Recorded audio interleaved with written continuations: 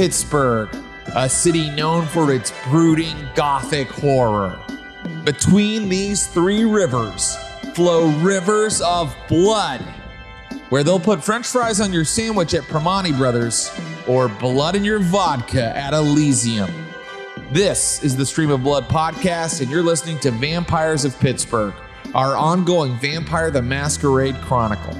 I'm Jared Logan, the storyteller, and I'm joined by Thomas Middleditch as Miles Vanderbuck, Ross Bryant as Curtis Krieger, and Ashley Birch as Jen Brown. You can watch our games streamed every week at twitch.tv/Stream of Blood. Drink deeply, my friends, and enjoy.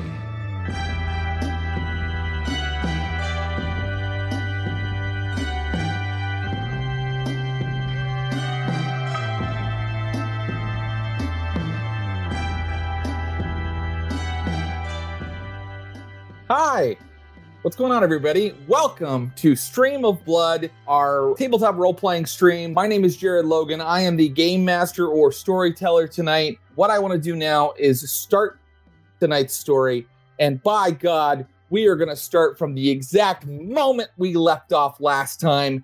If you recall, when they went to meet the Prince of Pittsburgh, Prince Gwyneth. Button Gwyneth.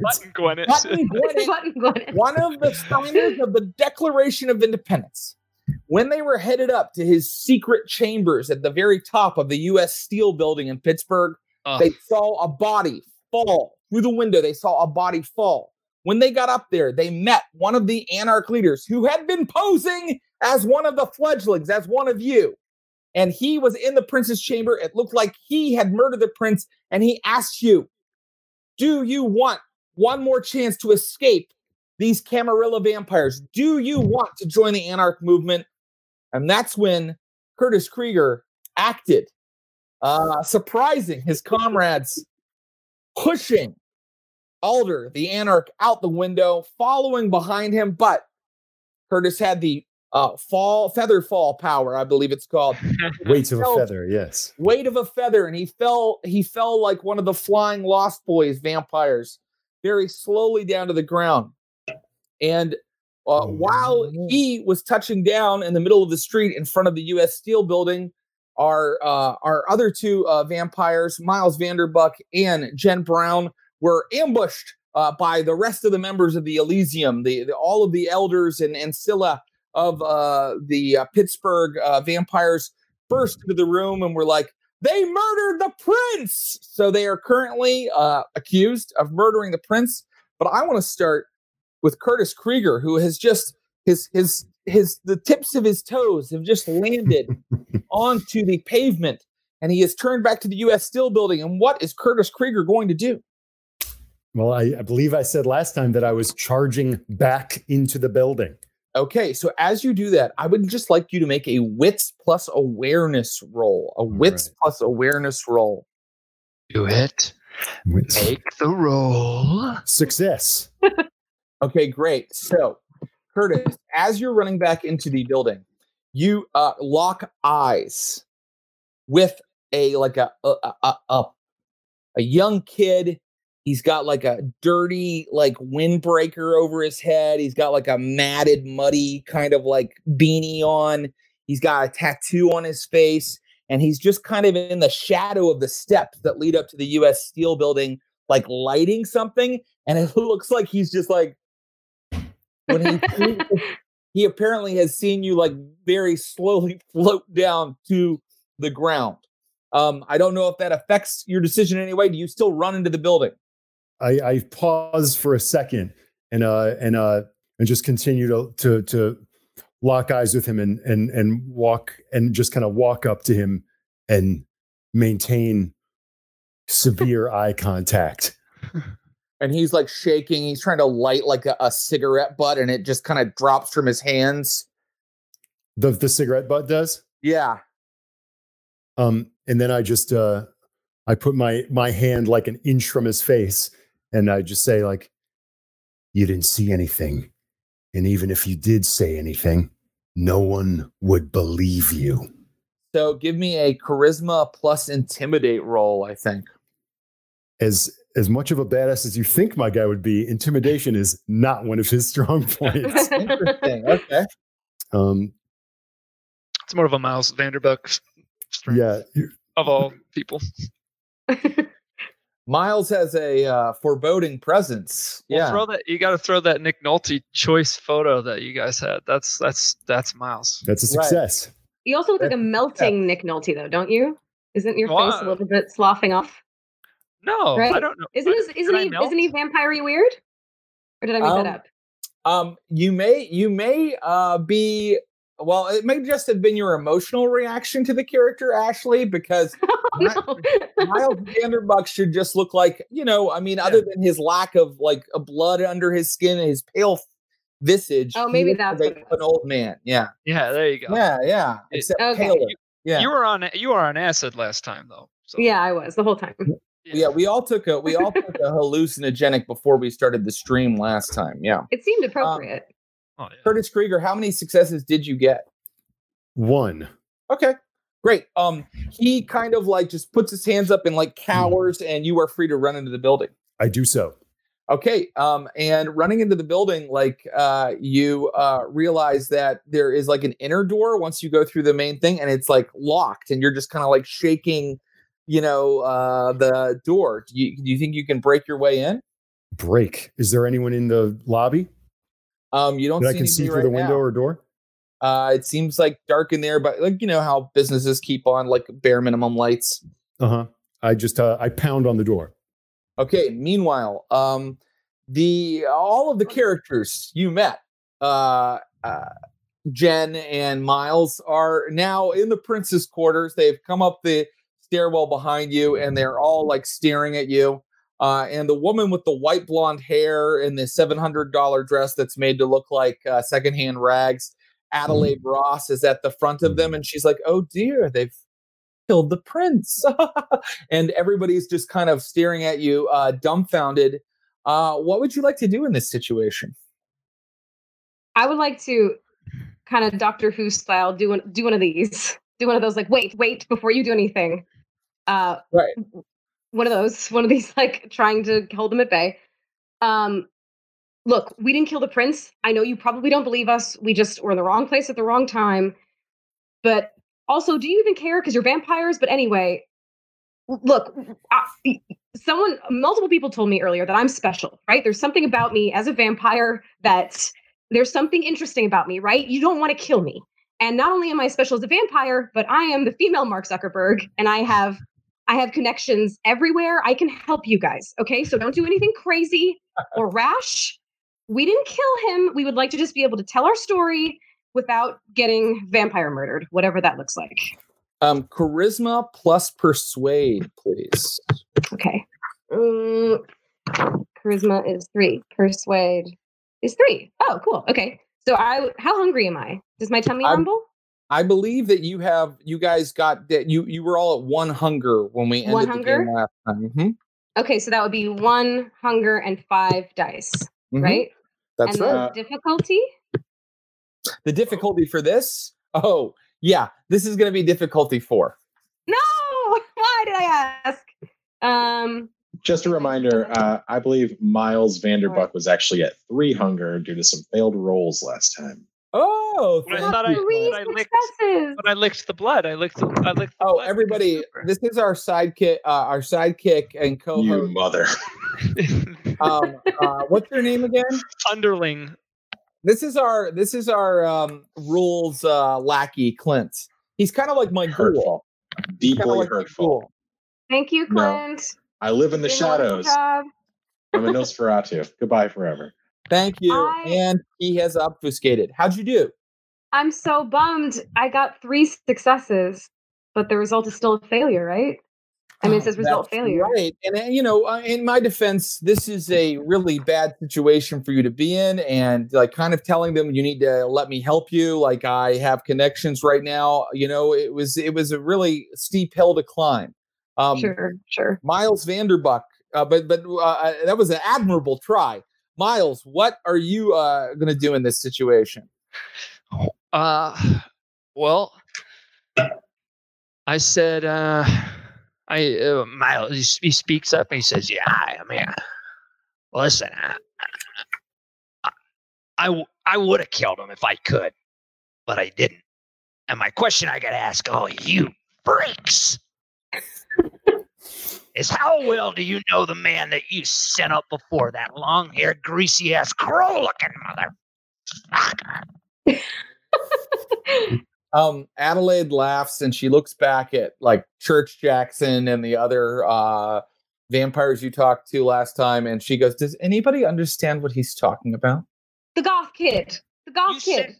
You It was him. Greasy-haired. They all shake their head no, and then she looks you into the eyes, Miles Vanderbuck, and she says, "Get down on your knees and put your hands behind your back." Oh, God. What I need you to do when she does that is you need to roll your intelligence plus resolve. She's going to roll her dice pool, and we're going to see what happens. All right. Oh, wow. Okay, great. This is like my strong suit. 8. I did get brought down to 1 hunger, by the way. I remember it because I licked the blood off the boy's neck. I remember it too. It happened. You're at 1 hunger. And what's the difficulty, my friend? Sweet storyteller. This is a contest. So I've rolled a pool for Adelaide, who is using some sort of vampiric mesmerism on you. And Okay. you specifically dominate 1, and you are rolling to resist it. Unless you want to. No, I want to resist it. I want to have a vein pop out. God damn it, no! I've faced tougher adversaries in the Union. We've got I have 4 successes, result success. Oh, But wow. I don't know what. Ooh. Result success.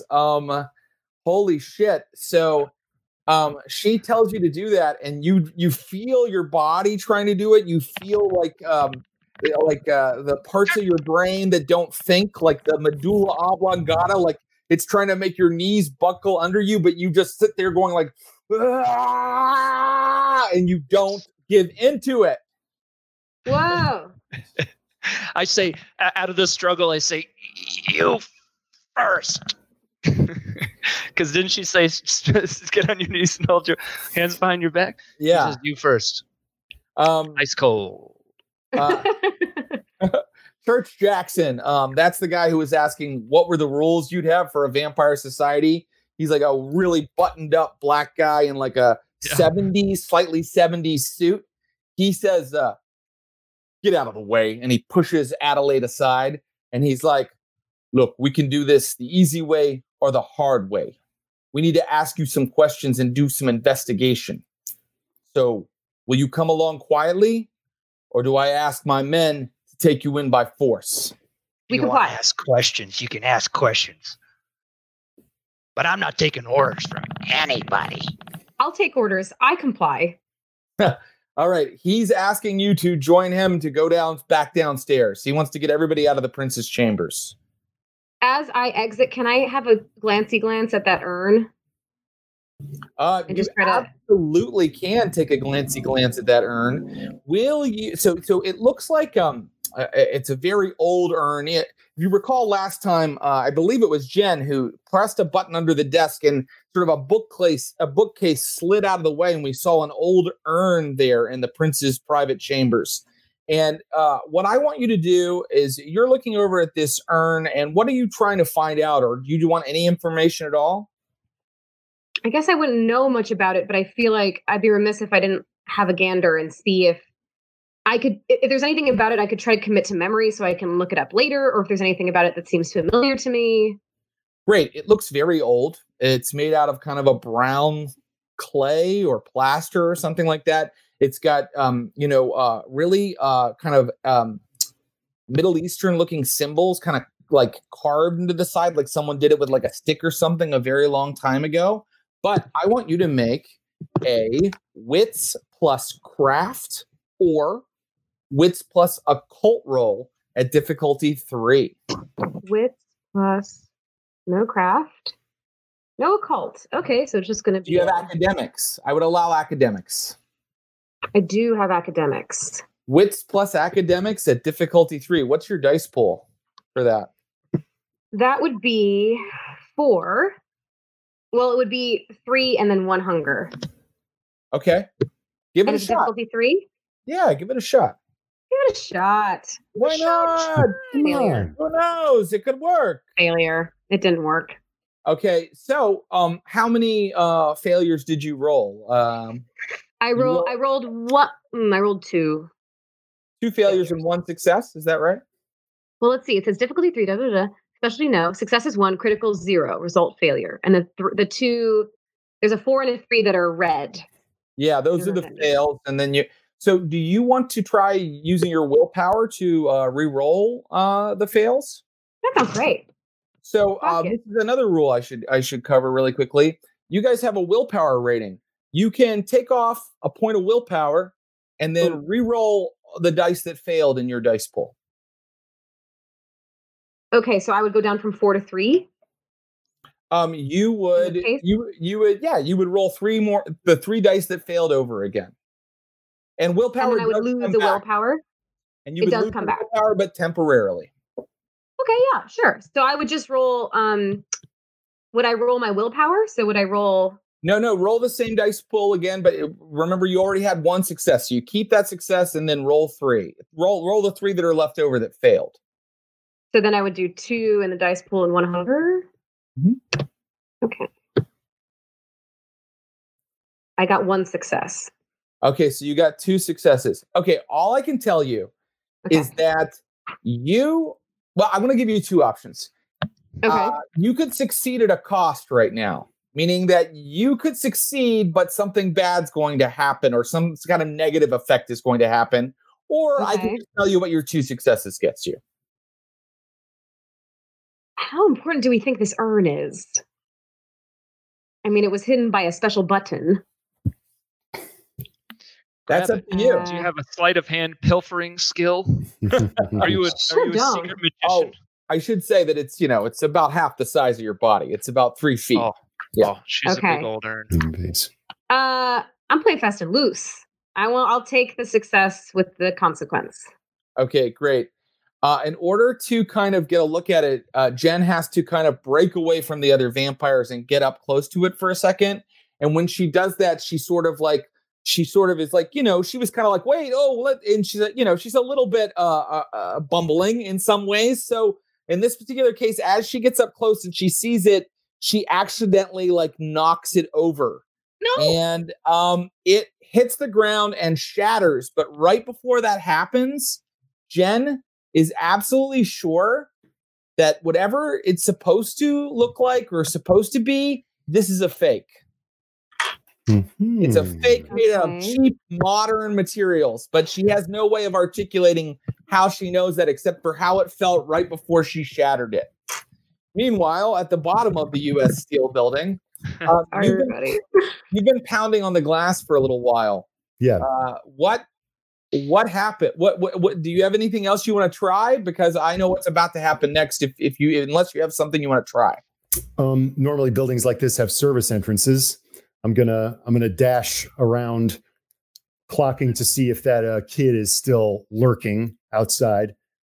Was he in an alleyway? Was he tucked next to the building? He was tucked next to the building, the building has big, concrete steps that lead up to the main entrance, and he was kind of tucked down beside those steps, just right in front of the building. Okay. But if you're running around to the service entrance, I can tell you that that's no problem. Is that what you'd like to do? Yeah. Okay, so you run around the building and you're going through an alley, and you come to where you see a big loading dock. And as you get up to it, who steps out of the loading dock like flaps of plastic onto the dock, but Nixon and Bex, the vampires who were kind of your, jailers earlier. Mm-hmm. Or abductors. Yeah. And Nixon goes, what are you doing down here? I think you all need to get your house in order. Yeah, well, right now, you need to come back inside the house. Damn right I do. And I need to go all the way to the top. They right at the top. All the way to the top, baby. okay. Don't you All get right. it? So you're coming along with them willingly. Mm-hmm. Okay, great. So they bring you in, and they have to key into the elevator anyway. It might have been tough to get back up there without them, to be honest with you. Eventually, you end up at the 60th floor, where you are with Miles Vanderbuck, Jennifer Brown, and the rest of the gathered vampires. And now Miss Sonia comes forward. If we recall, Miss Sonia, she is the one that adopted Jennifer Brown as her child. She is a type of vampire. You're not sure what breed or bloodline this is, but she is grotesque in her appearance. There's just something kind of dead about her jowls and her big, like, third and fourth chin. She's just like this old, roomy looking creature. And she comes up to you and she's like, "You have made a wise choice by deciding not to try to fight us. The gathered might here would instantly destroy you. Now, we need to talk. So follow me." And she goes over to a door and she opens it and she gestures for you all to enter. I go willingly. Yeah, Same. give everybody a look and head on through. As soon as Curtis, you go in as well. Mm-hmm. Okay. The second you enter, you realize that you're in kind of a nondescript sort of, I don't know, like a boardroom or something like that. And once you're inside, the door slams shut, and you hear a bunch of locks go, and you hear her voice through the door going, "I'm sorry, but we'll come back for you later." What the goddamn hell? I scream in. So wait, back me through. We've been trapped in there. We didn't follow her in there. We're now trapped in this boardroom. Well, she gestured for you to go inside. Got it. Okay. I scream through the door. Wait! Don't you people know what's going on right now? You've all been hoodwinked. You just hear Adelaide Ross sort of laughing through the door. No, tell us more. To hell with this. I'm getting out of here. And I look for windows. Is there anything, or is it sealed up tight? There are no windows. There is bad corporate art on the walls, like a London street, a sailboat on the Thames. It's all London themed, which London is about as far from Pittsburgh as you could possibly get. You do notice one thing, though. On the floor of this room, there is a body. A girl is laying on the ground. She's also in very cheap, tattered clothes. Looks like she's been on the streets for quite a while. And she seems to be laying there unconscious, but her face has the warmth of a living person. Do I have my phone on me still? Is that safe to say that I still have like a phone or something on me? Oh, that's very interesting. Well, they did. I don't think so, because I think that when they took you guys hostage in chapter 1, they probably removed your phone. Okay. And now here's what happens. We're going to feel the passage of time a little more quickly. Suffice to say, the more you pound on these doors, the less response you get, and the walls seem very solid. So now 3 nights pass. I need everybody to make a rouse check 3 times. So a rouse check is how vampires go under, and then they rise every night. And that's what you guys are doing in here. There's no sunlight coming in here, so you're safe from that, but you need to roll the die 3 times. And let me know if it's under 6 each time. So let's start, because under 6 means something happens. Above 6 or above, you're okay. So let's start with Curtis, we rolling one again? die 3 times. One die 3 times, and tell me how many times it comes up success. Are you doing Curtis first? Yes, that's right, Curtis. Okay, hold please. And that would just be 1 in dice pool, right? That's right. I feel like if we're locked in this one room with just us for 3 nights, we're probably maybe going a little crazy too. Mhm. Oh, And I fucking hate being in a cage, man. It's 2 failures, 1 success. Okay. So I actually wanted you to make 3 rouse checks. So that would just be like rolling the die 3 times. So you say you Failed the first one, failed the second, succeeded the third. okay. Your hunger has risen to 3 over the course of 3 nights, Curtis. Now let's do Jen Brown. Okay. A total failure. Success. Okay. So failure, success. Jen Brown, your hunger goes up to 3. Miles Vanderbuck. I had a success, a failure, and a success. Okay, Miles Vanderbuck, your hunger is at 2.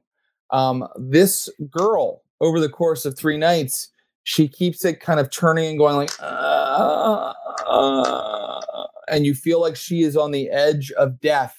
And as you watch her kind of turn and sweat on the floor, you get very, very hungry. Is anybody taking any action regarding that? I'm gonna start chewing on my nails, just Okay. to give myself something else to chew on. I find myself just watching the pounding of the blood in her neck and forehead. It's just, you can see the blue veins standing out in the wrists. Yeah, you're just watching the blood pump its way erotically through the canals of her neck. Let's put something over her, and I'm gonna look for like a blanket or something so I can drape it over her. Yeah, there's actually kind of like a cheap kind of like tapestry kind of a thing that you can rip down and like throw over her. Do you want to do that? Is there a window behind it? There is no window behind it. All right. Yes, I will do that. I'm going to rip down the tapestry and throw it over her. Okay. Now she has this like bad cloth, like, it's some kind of design, it's like modern art design, but it's like laying over her. Maybe that helps you guys not think about her laying there. What about you, Miles Vanderbuck? Any kind of reaction to this person who's sitting there all warm and delicious right in your presence? Look, guys, you either come to grips with reality or you don't. We're vamps, okay? Vampires like Twilight. Miles, will you stop talking about Twilight? Yeah. My daughter loves those books. I know she does. That's all you talked about the last 3 days. The point is, you either face the truth or you deny it. But we don't have to eat humans, right? We don't have to be like them. I don't know. We can find something else. Sure, but I'm pretty sure you do. God damn it. Can I? If you could eat animals, with everybody would just be eating McDonald's. There's got to be a way that you could maybe just have like a little taste without killing somebody, right? Between the 3 of us, she's already dying.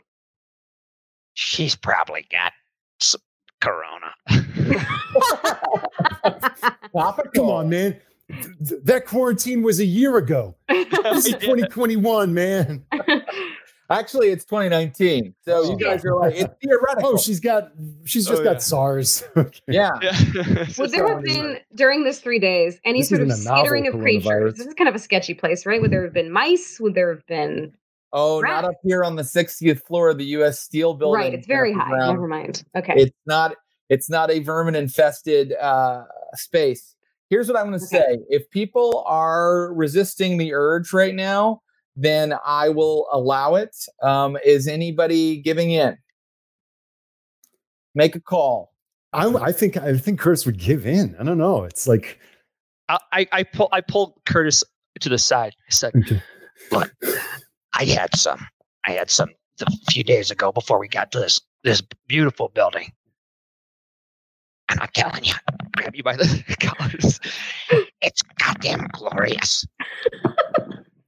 I don't know if I've got the stomach to, kill her, but I'll taste her. I'll taste her real good. I know. I want to so bad, but I know, man, from just one little taste is all it takes. Can I make a perception check to see if his teeth are coming out? Oh, absolutely. You don't need to make a perception check. They are. His I just don't. My God, Curtis. So Your teeth. while all this is happening, suddenly the door to the room flies open and a body is pushed inside. This body falls forward into the room, and there is blood gurgling, splashing out of its neck. And you see Nixon and Bex behind it laughing. And Nixon says, "You need to eat, leeches, eat up!" And the eyes that meet yours from this body that's falling into the room are the eyes of the young man you saw in the shadow of the stairs beneath the building. The man who saw you float down from the 63rd floor. And he is now sitting in the room going, and blood is splashing out of his neck. And now I need everybody to make a willpower roll. So I'm down to 3, is that right? That willpower roll needs to be modified by, you can add a little bit of your humanity to it. You can add a 1/3 of your humanity. So if you guys have 7 humanity. I'll tell you what, Jared, can I say this? You can. My instinct is to put this poor bastard out of his misery. Yeah. So I want to just clock him, not really fully realizing that I have some new ability called lethal body. Mm-hmm. So I'd like to really get him, and then maybe this might kill him. You want to grab this guy, use lethal body on him. I want to punch through his brain, but not intentionally. Miles is just trying to subdue him, but I'm trying to see if I can discover that I have this ability. Okay, I understand. You do realize he's already bleeding out of his neck and everything, right? Yeah, but he's freaking out. I mean, I'm still a human being. Sounds good. You're putting him out of his misery, so to speak. Yeah. Give me an unarmed. But his intent is just to judo. Give me an unarmed attack roll, and the way you're going to do that is you're going to roll your strength plus your brawl. Okay. Oof. And because you are using, or for the first time, your lethal body power, a potence discipline, you will do aggravated damage to this mortal. Great. Oh God, he's going to explode. What's the difficulty? Well, he's not going to defend. He's going to sit there spilling blood. He's trying to hold the blood into his neck. The difficulty is usually it would be a contest, but in this case, you just need a success. Jared, should I test every time I see blood? Oh, that's a good point, because you hate the sight of sight of blood. So yes, you should. You should roll your I think that you should roll your willpower first, just for your phobia, and then for this frenzy that you guys are in because you're so hungry. So first roll for your phobia, and then roll for the frenzy. But first, let's handle what Miles is doing, and we'll go straight to that. Success. How many? 1 success. Please describe to me how you rip this guy a new one. Well, I guess Miles' intent is just to be seeing this guy freak out, and he'll just clock him to knock him out, so he winds up and decks him. But then, he's, unbeknownst to him, his whole head goes. That's right. Yeah, his head twists all the way around. What the hell? And he falls to the ground, and he's losing a lot of blood.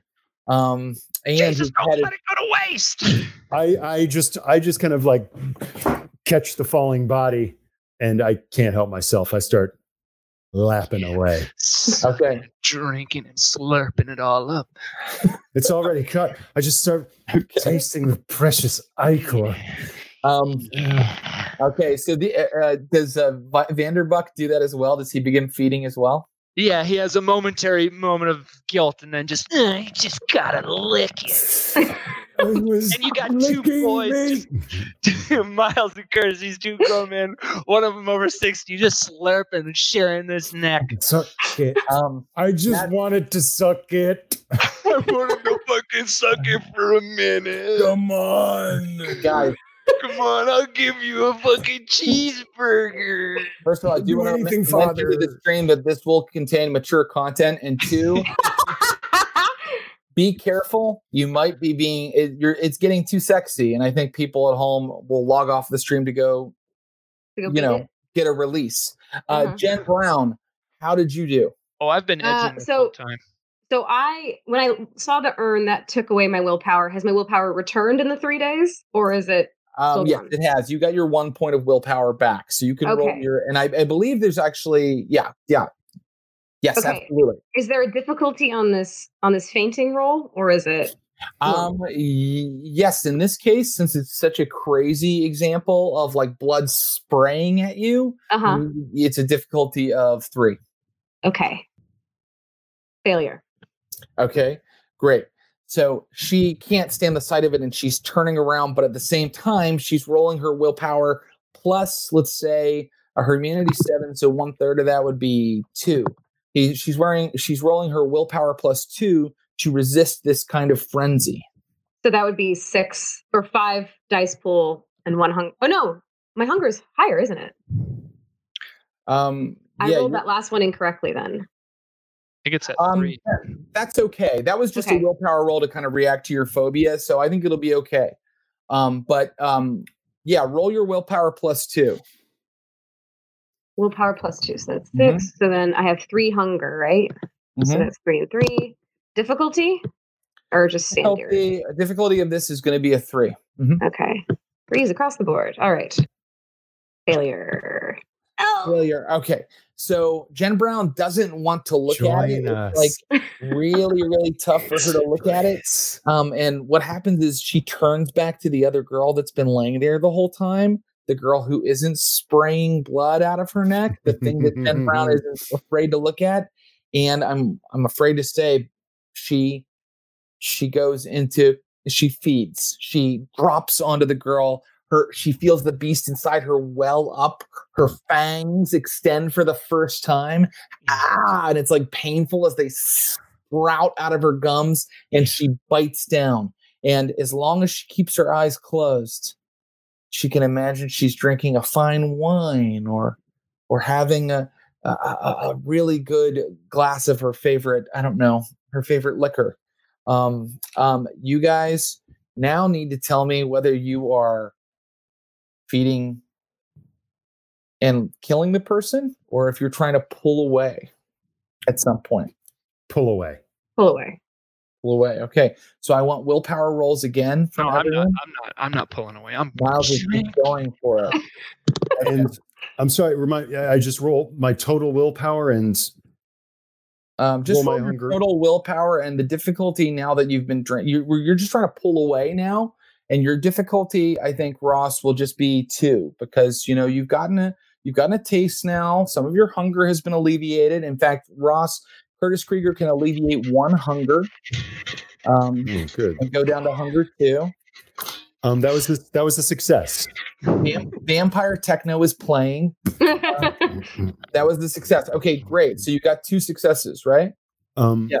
Correct. Difficulty 2. Okay, great. So you pull away and 1 hunger is alleviated, and you steel yourself and you don't drain the young man completely, but he's as good as dead. I mean, Miles is just ripping him to pieces. Miles, I drained that young man. Miles, because you're drinking until the guy is dead, which you helped do by breaking his neck, you can go ahead and alleviate all of your hunger. But I believe we're going to see if your humanity goes down. Oh, there's a humanity score? Yes, you have one on your sheet. Next to willpower. Wow. Does it go away forever? Let's see. Oh, no, actually, what we're going to do, here's what we're going to do. We're going to give you a stain. You drank an innocent person until they were dead after also breaking their neck. I think pretty awful. Yeah, give me a stain. Yeah, your stain that means you would mark like the other end of the humanity sheet, and eventually your stains start to affect your humanity score and stuff like that. But right now you're going to get a stain. And Clint, where do I write it down? Just make a note anywhere. But basically, you have the humanity score, and you should be able to check from the other side of that humanity box. Maybe not on that PDF. Well, what? I can like circle it, or I can make it. Yeah, circle it. Do something to let you know. So the humanity score goes up to 7, but then there's like a couple dots left on the other side. Mark one of those as a stain. And Jen Brown. Yes. Oh, I see. Yes. Do you want you're drinking from this woman? Do you want to continue or do you want to stop? I want to pull away. Okay, give me a willpower roll. So then my willpower is 4. Is my hunger alleviated at all, or am I rolling 3 hunger die? Yes. So far you have alleviated 1 hunger. And you need to roll willpower difficulty 2 to stop feeding on this woman altogether. Okay, 2s. I failed. Okay, you failed. Oh my God, Jen Brown. Delicious. You keep drinking. No, Jen, stop. Drinking. But Jen Brown is a thin blood, and she's a little closer to her humanity than other vampires. So I'm going to give her one more chance. If she would like to stop one more time, she can try it. Willpower roll, please. Okay. Oh, she's gonna be so fucked up if she kills this person. All right.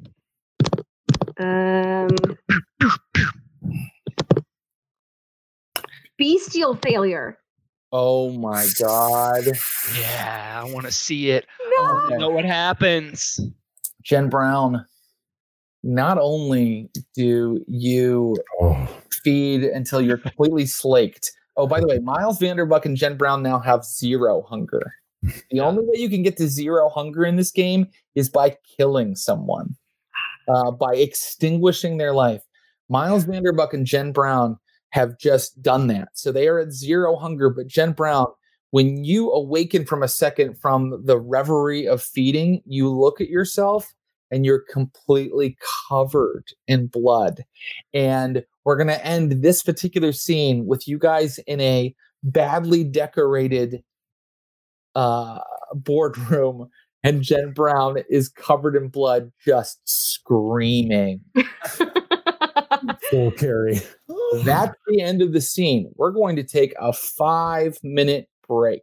Okay, 5-minute break, and then we're going to come back, and there's going to be a part 2 to our part 2, and it's big, baby. So 5 minutes. We'll be right back. Oh! Does Clint come on and juggle? Yeah. Guys, I'm here. Yeah, I will stay and have a little chat with the comment section if anybody has any questions about what we're doing. If anybody wants to go, have a chat with are the people who made the game there? Doesn't yeah, I think I see Jason. Jason, are we okay? Are we doing it right? I need the approval of the. Are we doing a good job, Father? Tell us, Father. So, first question: is Jen okay? Decidedly not. Decidedly not okay. Really bad for her. Oh, not okay. She also takes a stain on her humanity as well. This is a stain? Yeah, she takes a stain on her humanity as well. So if I would put. Here's Jason. Can you see it? Humanity. Everybody. So would I put like a little check on one of these guys? Is that the deal? You got it. Yeah. Okay. That's exactly right. Yeah. Okay. Oh God. Father says we are doing it right. Yay! Thank you, Daddy. Thank you, Daddy. Thank you. Hey, you know what? When you're pretending to be vampires online, you can't do it wrong.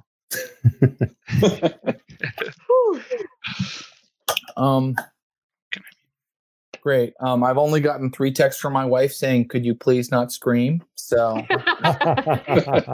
that's going good. Okay. I really did not, White Wabbit, I really did not think that Jen would murder an innocent so early in the Chronicle. Fuck. I didn't think so either. And shit rolls. Yeah. It happens though. Vampires degenerate quickly when they're that hungry. She's so sleek and professional, and now she looks like Nicolas Cage at the end of Mandy. Jen is a thin blood, so I don't think that isn't it Gangrels who, when they frenzy, get a bestial feature. And if you recall, Curtis Krieger, you are a Gangrel, but you did you fail your roll to not? No, you fed. Good. Yeah. You didn't really frenzy. You kind of stayed in control, so you're not gonna get the Gangrel clan weakness, which is every time they frenzy, they get like hairier, or they get like they get like more of like an animal like appearance to them. Sometimes they get like an animal smell or something like that. It's hard to be a veteran. It's every first time interacting with this RPG. Yeah, it sort of is, right? I mean, I played at Gen Con with Clint a couple years ago, but this is my first time running it. Yeah, I had a college roommate who had the old book from that I like looked at in college, but never played. Yeah, I always thought Vampire was one of the games that was very LARPy and not like sit around a table rolling dice. I feel like there were like documentaries in the 90s about people who lived as vampires full time, and this was like brought up as part of that lifestyle. Pretty much all my role-playing friends back in the Midwest at the University of Michigan all met in a giant vampire LARP. Really? Wow. That I only played in once because I was scared. I was a fearful little boy, and everybody was too vampy for me. What are the rules of a vampire LARP? I would have been scared years ago, but I would absolutely love to go to a LARP. Yeah, this is our gateway. Maybe we'll LARP this one day. We know Miles looks like. I'm going to go with strangers. Wait. Oh, great! Yes, Ross is an incredible artist. Yeah, that's the kind of you. Your drawings of our characters were so great. No. I love them. I've got a lot of time on my hands these days. Who plays your characters? Who plays your characters in the movie version of this? Yeah. Let me think. Oh, I know. God, what's that guy's name? This won't help unless people. Who always plays vets? What's that actor?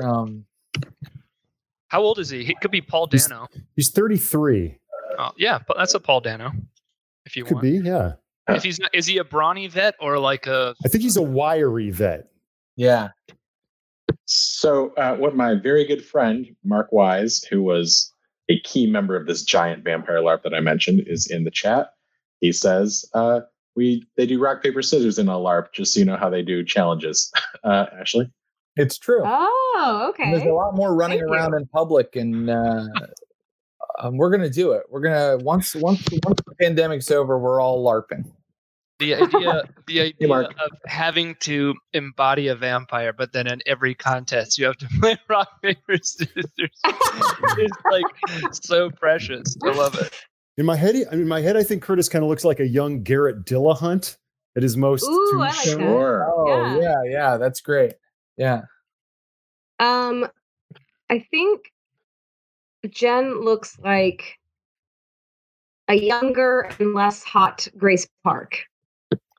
Sure. Great. Yeah. Like a Grace Park that hasn't taken care of herself or showered in a minute. You know?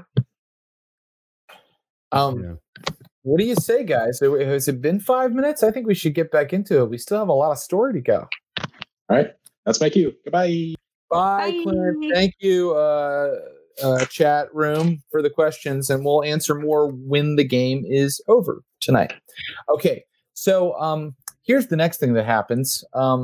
Everybody, we're going to jump ahead a little bit in time. A couple hours go by. Dawn comes again. Everybody goes into their restful vampiric sleep. And then I need one rouse check, the last one tonight, I promise, from each of you. So just roll a single die and tell me how it comes up. Total failure. Okay. So you were at 0 hunger, Jen. Brown, now you have 1. Okay. Success. You're fine. Yours does not change, and neither does yours, Miles Vanderbuck. As the door swings open, and you're looking at a 40-something woman who has like a pile of binders near her. She has like a very officious kind of like I'm a ball buster kind of a vibe to her. She does have the pink of a living person about her face, and she says, "Hi, nice to meet everybody. I'm Elaine Wozniak. Hi. Oh, I won't shake your hand. I'm sorry. You know what? Let's get something to clean you up, honey." And she gestures for someone outside the door to go get something. And then a couple minutes later, some of those cool like bartenders and servers you saw the other night come in with the little tattoos on the back of their neck or like under their eye or on their wrists. They come in and they bring, wet wipes and I don't know, washcloths and all these things. And they kind of hand them to Jen. The rest of you are probably also covered in blood. So she's like, go ahead, clean yourselves off, I'm Elaine Wozniak. I said that. I'm sorry. Yeah. Do we know that name? You do not. You've not met this person before. Okay. I'm thinking of the famous Wozniak, but I just Googled to see if that was his wife. It's not Steve Wozniak's wife. This is a different Wozniak. Because Jen Brown would have been like, hello. Supreme. What if the entire game was sort of this really kind of sideways critique of tech companies? No, this is our pitch for the Silicon Valley sequel. Yeah. So she's watching you guys. Do you clean yourselves up? Yeah. Yes, but with dead eyes. I'm like sort of staring at the ground and not even really looking where I'm cleaning.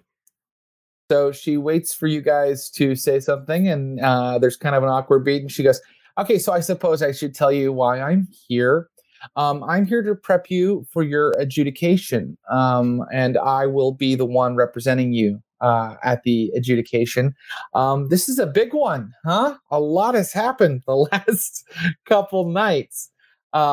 Basically, the Ventru Archon, one of the Ventru Archons, is on his way here, and we only have one night to sort of prep a defense for you that proves that you did not murder the Prince of Pittsburgh." I can't believe I just said that sentence out loud, but that's the situation we're in. So as soon as you feel psychologically up to the task, I think we should sort of blue sky some options, maybe, throw out some brainstorms and figure out how we're going to get you out of this pickle. Okay. Well, first off, you should know that we didn't kill anybody. Sure. I mean, it doesn't matter to me whether you did or not. I'm just supposed to, represent you. You're telling me in this entire building, you don't got cameras or anything up there? Oh, no. In fact, the Camarilla very specifically frowns on electronic surveillance. That could horribly damage the masquerade. So there are no cameras anywhere in this building, including in the prince's private chambers. So all you got to go on is our word. Yes, I'm afraid right now it's your word versus the circumstantial evidence. And I must let you know that in a vampiric court, circumstantial evidence can weigh quite a lot. Oh, you look like you've had quite a time. Can I take Curtis aside? And I ask him, "Hey, what about the guy, the long-haired fellow? Did you find his body? Is he outside? Was he outside?" When he hit the ground, he turned to a pile of ash, blew away in the wind. There's nothing left of it. More the prince or whatever the fuck. They're both gone. They're both gone. Dead. Can I ask Elaine, what happens if we lose? Well, that's up to the Archon Fideli, but likely you'll be destroyed at the next sunup. This organization you got here, what do you call it? The Camarilla? That's correct. And this guy was your prince? Well, yes. Mm-hmm. Well, then I just got one question for you. What do you know about I kind of glance at them to make sure I'm pronouncing this right, Anarchs? Yes. So let me see here. And she pulls out a bunch of papers and she's like, yes. So I what I understand is that you guys were pulled from the clutches of an Anarch cell. Is that correct? Yeah. Yes. Ask what are their names? Fucking Deep Tech and fucking Sub-Zero. What are those guys' names? Oh, Nixon Yeah. and Bex. Yeah. Nixon and Beck. Kano and Sonya Blade. Yeah. Ask them what. They rescued us. I mean, that's the truth. We were abducted by anarchists, but they were the ones that saved us.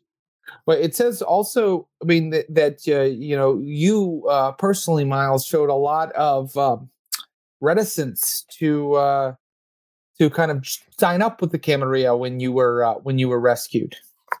Yeah, I don't know what the hell's going on. Well, it's like this. We have, approximately, 8 hours to come up with something. I mean, I can do my best without you, but you have been given freedom to move about the 60th floor here. And we need to think of any kind of strategy we have to prove to these people that you are not the ones who killed the prince. Let me ask you this, Wozniak. Oh, go ahead. Let me ask you this, Wozniak. I'm listening. Those two, Nixon and whatever. How many? They brought us in here, but we weren't the only ones. There was a fourth. Does it say that in your little pile of papers? Let me see. Yes, it says that. Yes, Aaron was his name. He was destroyed by Nixon and Bex, who took him downstairs after he broke Elysium Protocol. Just that ain't true though, because he was in that room upstairs when we got there. Damn straight. So you got to be questioning the people that were supposed to be looking after him. She says that's very interesting. Very interesting. So, are you saying that they are lying? This Nixon and Bex? I ain't saying that they're lying. I'm just saying that maybe they got lied to. Because this Aaron or whoever wasn't just some jerk off the street.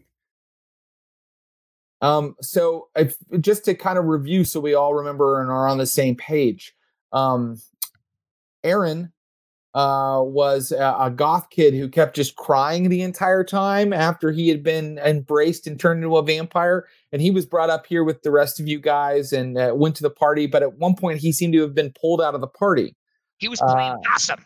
Yeah. And later, when you got up to the prince's chambers to have an audience with the prince, he was up there. The window was broken. The prince was ostensibly had fallen. And he was there, and he was acting very differently. And he asked if you would like to join the Anarch movement. So right now, his location from the time, and Elaine's saying this. So you're saying his location from the time he was dragged from the party to the time you claim to have met him in the prince's chambers is in question. And he was supposed to have been taken out by Bex and Nixon. Is that correct? That's correct. That's exactly correct. Interesting. But how do we prove that? Well, why don't you ask him? Why don't you get Groomelda or whoever that laughing chick is to do her mind tricks on them instead of trying to do it on me? It's not gonna work. Is there any sort of vampire around here that has any ability like that to sense when someone's lying? She's like, well, vampires that make up this government have many different powers. I'm familiar with some, but not all of them. The Germans, at that moment, a huge plane goes right by the U.S. Steel building, but it is involved in an entirely other adventure in another role-playing stream. Oh, man. Yeah, cool. Doesn't have anything to do with us. Okay, so basically, she says, the thing about powers in this game, or at least in my chronicle, is that everybody doesn't go, yes, you're using Potence 1. Like, people don't really know them that way. Sometimes if a vampire is going to teach another vampire a power, he might have a little name for it, or he might be aware that it's a technique, but Elaine Wozniak is a ghoul, and she does not have a comprehensive list of all the powers that everybody has. She says, but there are people here in Elysium who might know more than I do. Well, I hope you know exactly where I can't remember their names. Deep Tech and Sub-Zero are. I don't know why. And Bex and Nixon. I hope you know where Bex and Nixon are. I hope you haven't let them run away. They're the ones who brought me up here. That was fucking days ago. Bex and Nixon work for the sheriff. If we could talk to him, maybe we could make sure that they were available for the adjudication, and we could ask them some difficult questions. Let's talk to the I'd say if we were sheriff. going to have a fair trial, then we should probably do that. Can I kind of take Elaine off to the side a little bit and say, there was a doctor. I'm not with them. There was a doctor at the Can I just go? Will you just let me go? There was a doctor that I was speaking to during the party, and I need to speak to him again. Do you know who I'm talking about? Yes, Dr. Yeah. Orman. He's the Tremere Primogen, which is a What does that representative. mean? Well, it means he's the representative of his clan here in Pittsburgh, the head representative of his clan and of his chantry. I could contact him for you. You want me to bring him here? Please. Very well. I will talk to Churchwell Jackson about Bex and Nixon, and I will also try to summon Dr. Orman. Now, there is the small matter of my payment. So I am a freelance retainer, and I generally accept one draught for a night's work. So who will be making the deposit? Wait, what does she want? A drop? A draught. A drink. Oh, I forget that you're new. I want to drink one of your blood.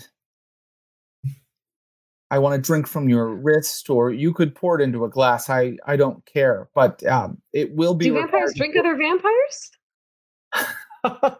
I'm not a vampire. I'm a ghoul. I'm independent. And if you want me to do this work as your litigator, I will need to be paid. My name is Elaine Wazowski, and I'm a ghoul. Wozniak. Oh, my name is Elaine Wozniak. I'm a ghoul. I've been a ghoul for 7 years now. Actually 12. Anytime anyone says ghoul, I only think of Fallout. Do you see how youthful I look? She doesn't look youthful. That's due to the power of the blood. Now, who's going to be offering payment? Okay, well then I can do nothing for you. Are we done here? Will you guys please just? God damn it! I'll do it. I'll do it. What do you want it now or when? I need it now before I do tonight's work. Jesus Elaine, also one more thing before you drink. Her eyes get a little crazed. Before you drink his blood, can I also get a laptop? Can I have access to a laptop? I'm afraid not. No, they won't allow any technology here for you. Are you ready? Have a laptop? Out of her case, she pulls a small knife and hands it to you, Vanderbuck. Shh, one second. Do you have a laptop? The lady wants to check her goddamn email. Yes, fine. I'll get you a laptop. Yes, I'll get one for you. Okay. All right. Great. Connect to the internet. Grab the knife. Okay. Give it a nice cut. Ooh, doggy. You need to make a rouse check, Miles Vanderbuck. Shit. Okay. What's that? One little dice. One little dice for the little ghoul girl. Yeah, that's right. I'm gonna make a willpower roll because the blood. Just for me, I failed. Oh, yeah. Verfilm, by the way, I looked it up. It translates to roll the dice. It's pretty fun. Oh. Verfilm. Success. Okay. You don't gain any hunger from this. You just give her a little bit. You just pour a little bit into her mouth. She is very polite about it. She's very professional. After going for a second, she goes, "Thank you. I'll get right on all this. She stops back and goes, smoking. Somebody stop her. Alrighty. Alrighty then. And then she walks out, and you guys can now go in there. Yeah. She says it might take an hour or two to summon these people here. And don't forget that laptop. Or get them to take meetings with you, but she will get them to do that. And they will also bring you a laptop, although she did mention that it may be hindered in some way. They can't have you as a prisoner, like writing Reddit and telling them to come rescue. Right. Okay. I'm going to sit down on a chair and put my head between my legs because I failed my willpower roll. Oh, great. Well, what I actually think is that you need you need to, if you can remember, for the rest of the game, you've had so many shocks. I need you to act out some kind of terrible, mental affliction. So I think you're either very angry or very fearful, and it's going to affect social interaction for you. Okay. I'll remind you. Don't worry. I'm making a note. Okay, cool. So we're back in the room where the where it all took place. The room where it happened. Yeah, and you can go I'm guessing that the window has been fixed. Is there anything different now about this room? Anything missing? So that's good that you bring this up. So the room that the 60th floor is where you met all the other vampires last time, where they chose to adopt among you. The grand hall, kind of. The grand hall. There's a big bar here. Are we by ourselves in this grand hall, or are there other vamps? You are not by yourselves. You notice when you walk out into it that there are guys in security uniforms, kind of like milling about. Currently, there's just 2 of them. Are there any? Do I recognize one of those security boys from earlier? And maybe that person was guarding the door that Bex and Sub-Zero went through with Goth Kid. Okay, yeah, interesting.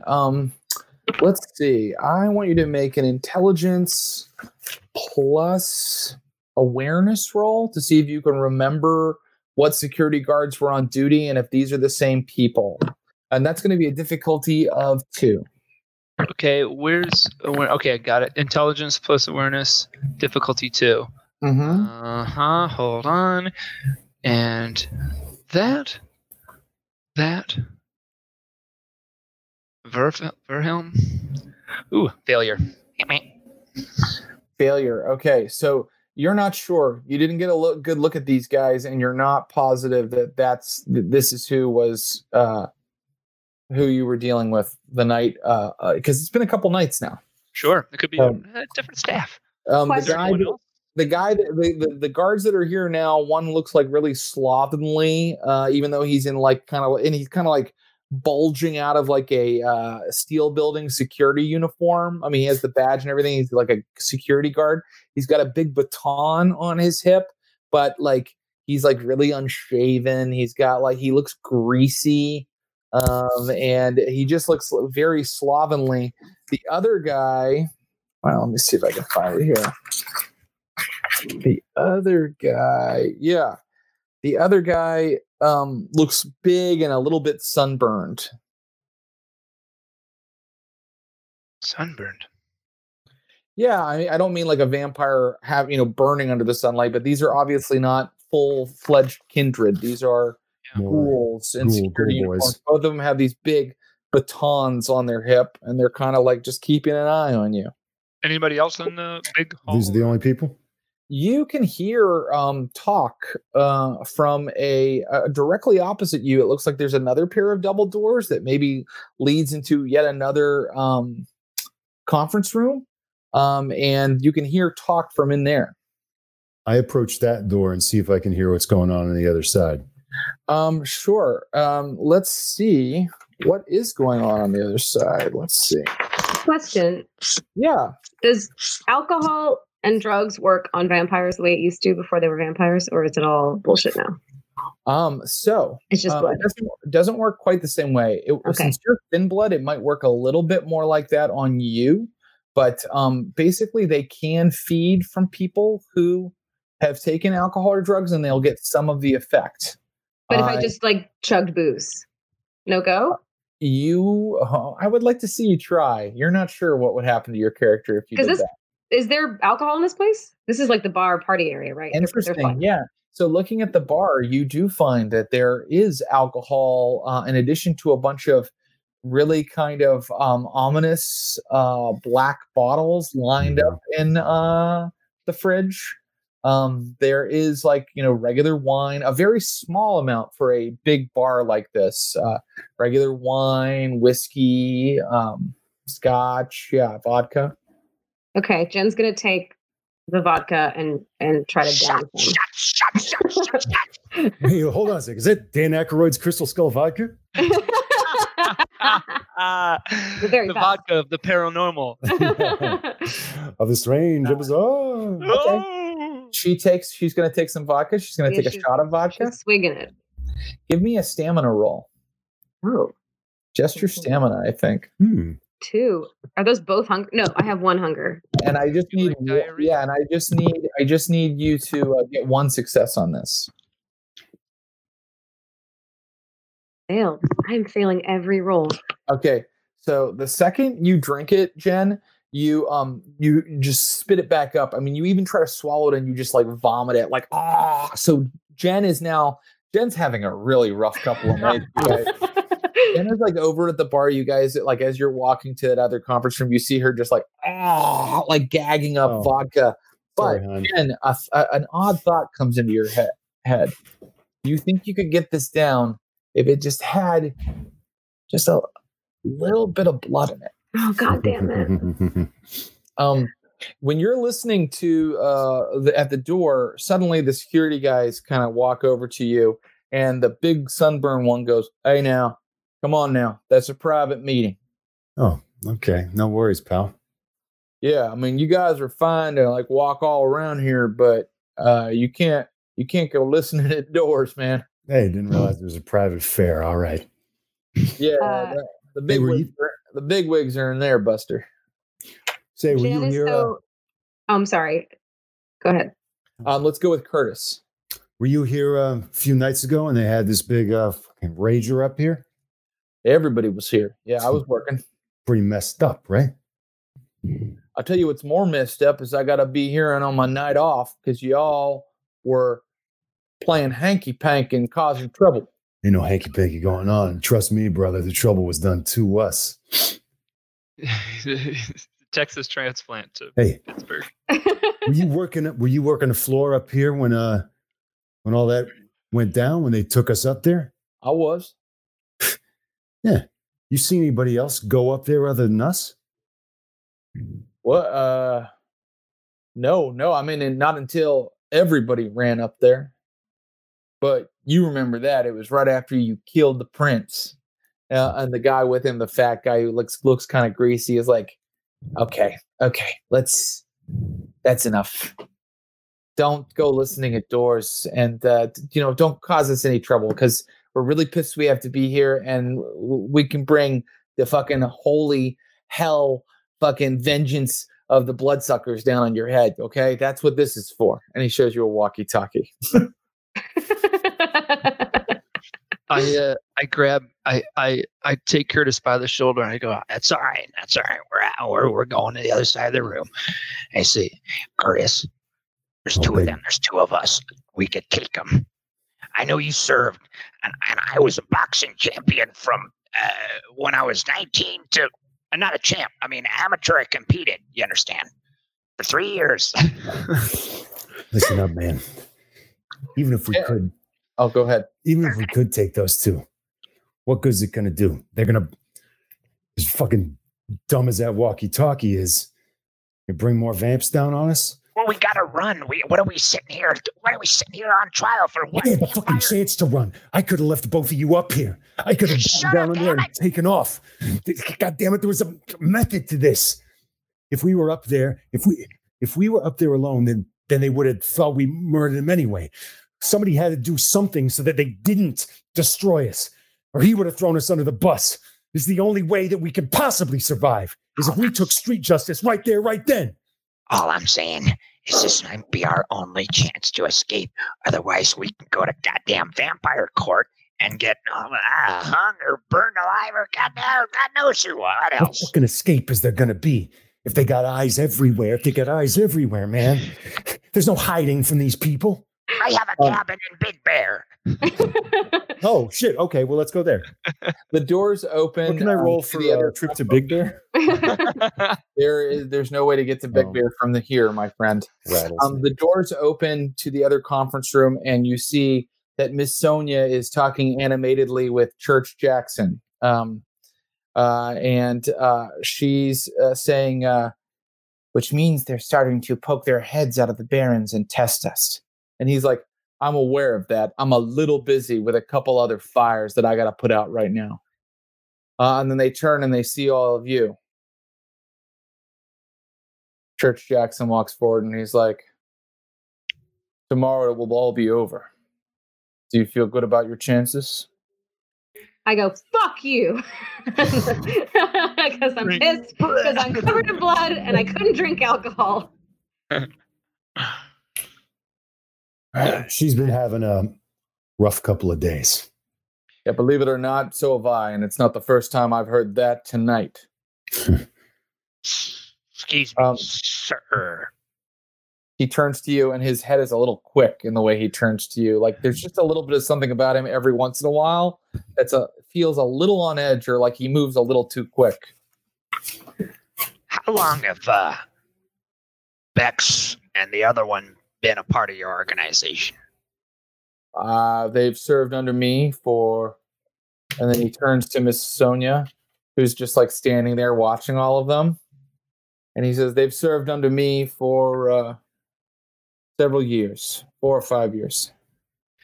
Is there any chance that they have some kind of connection with these anarchists? Absolutely not. And Miss Sonia leans forward and goes, I would say there's no chance of that. I keep a very close eye on everyone. Well then, you must have kept a close eye on us when we were brought up to the penthouse and that greasy hair goth Dan was killed by Button Quinnet. He's spitting. It's classic Nick Nolte. He's frothing at the mouth. He's red-faced. Miss Sonia is like, what are you talking about? We're talking about what happened up there. When we arrived, your prince was already ashes on the ground. I seen it with my own eyes. And that kid that they were supposed to take out and kill, he was standing there in the window. He'd just thrown him out. Curtis here is a veteran. Support the troops. Miss Sonia's eyes get big for a second and she goes, you'll have to excuse me. And as she walks away, in an instant, you kind of don't know quite where she went. And she's not a small woman. Church Jackson says, the ghoul lawyer told me that you wanted to talk to me. So let's consider this your audience. What are you trying to tell me about Bex and Nixon? Just saying that either they didn't do the job they were sent to do, or someone tricked them into thinking that they did. Because that kid made his way back up. Yep. Listen, I ran, and you can also ask them if somebody was going to assassinate the prince and had a chance to get away like I did. Why the fuck would they come back into the hornet's nest? Yeah. Roll an insight roll.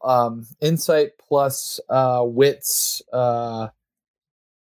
Curtis Krieger. It's very clear that Miles fully accepts and understands Curtis and doesn't know how to deal with Jen Brown. Because they're very miles apart in terms of what they come from. Okay, I'm rolling. I'm verfilming. Verfilming! While this is happening, can I say that I'm like closing my eyes and pouring a little bit of blood into the vodka? Oh, very and then starting to chug. And where are you getting the blood from? I assume that's what those little vials are. Oh, that's absolutely right. And boy, I wonder what. Okay, great. We'll come right back to you. Holy shit. Two successes for a success. This guy, they may be his soldiers, but this guy doesn't like Bex and Nixon. He's also suspicious of them. And if you press right now, you're going to get something from him. Right. Seems to me that the people that I would keep close to me, I mean, when I'm backed into a corner with somebody, I like to know that somebody's got my back and they're going to do the job they're sent to do. Otherwise, everybody ends up getting hurt. So I don't know if you got a traitor in your midst or if you got somebody who can't get the job done. But one of those has got to be the case. Listen to me. Bex and Nixon have been a thorn in my side for years. They're supposed to be my agents as the sheriff of Pittsburgh, but they're always more loyal to their clans and their clan primogen. That's why I wanted a child. That's why I adopted you, so that I had someone who would be loyal to me and who could administer the law of the kindred the right way. So, if you make a move against them tomorrow night, I'll support you. Ooh. Okay. Jen Brown, you have poured some wine. I mean, you poured some blood into the vodka and you're drinking it. Oh, no, you're rolling. Well, I'm trying to find out what kind of blood it is. So give me a second, because there's all different flavors of blood. I should have checked. Yeah, I know. Okay, interesting. Here's what I'm going to tell you. You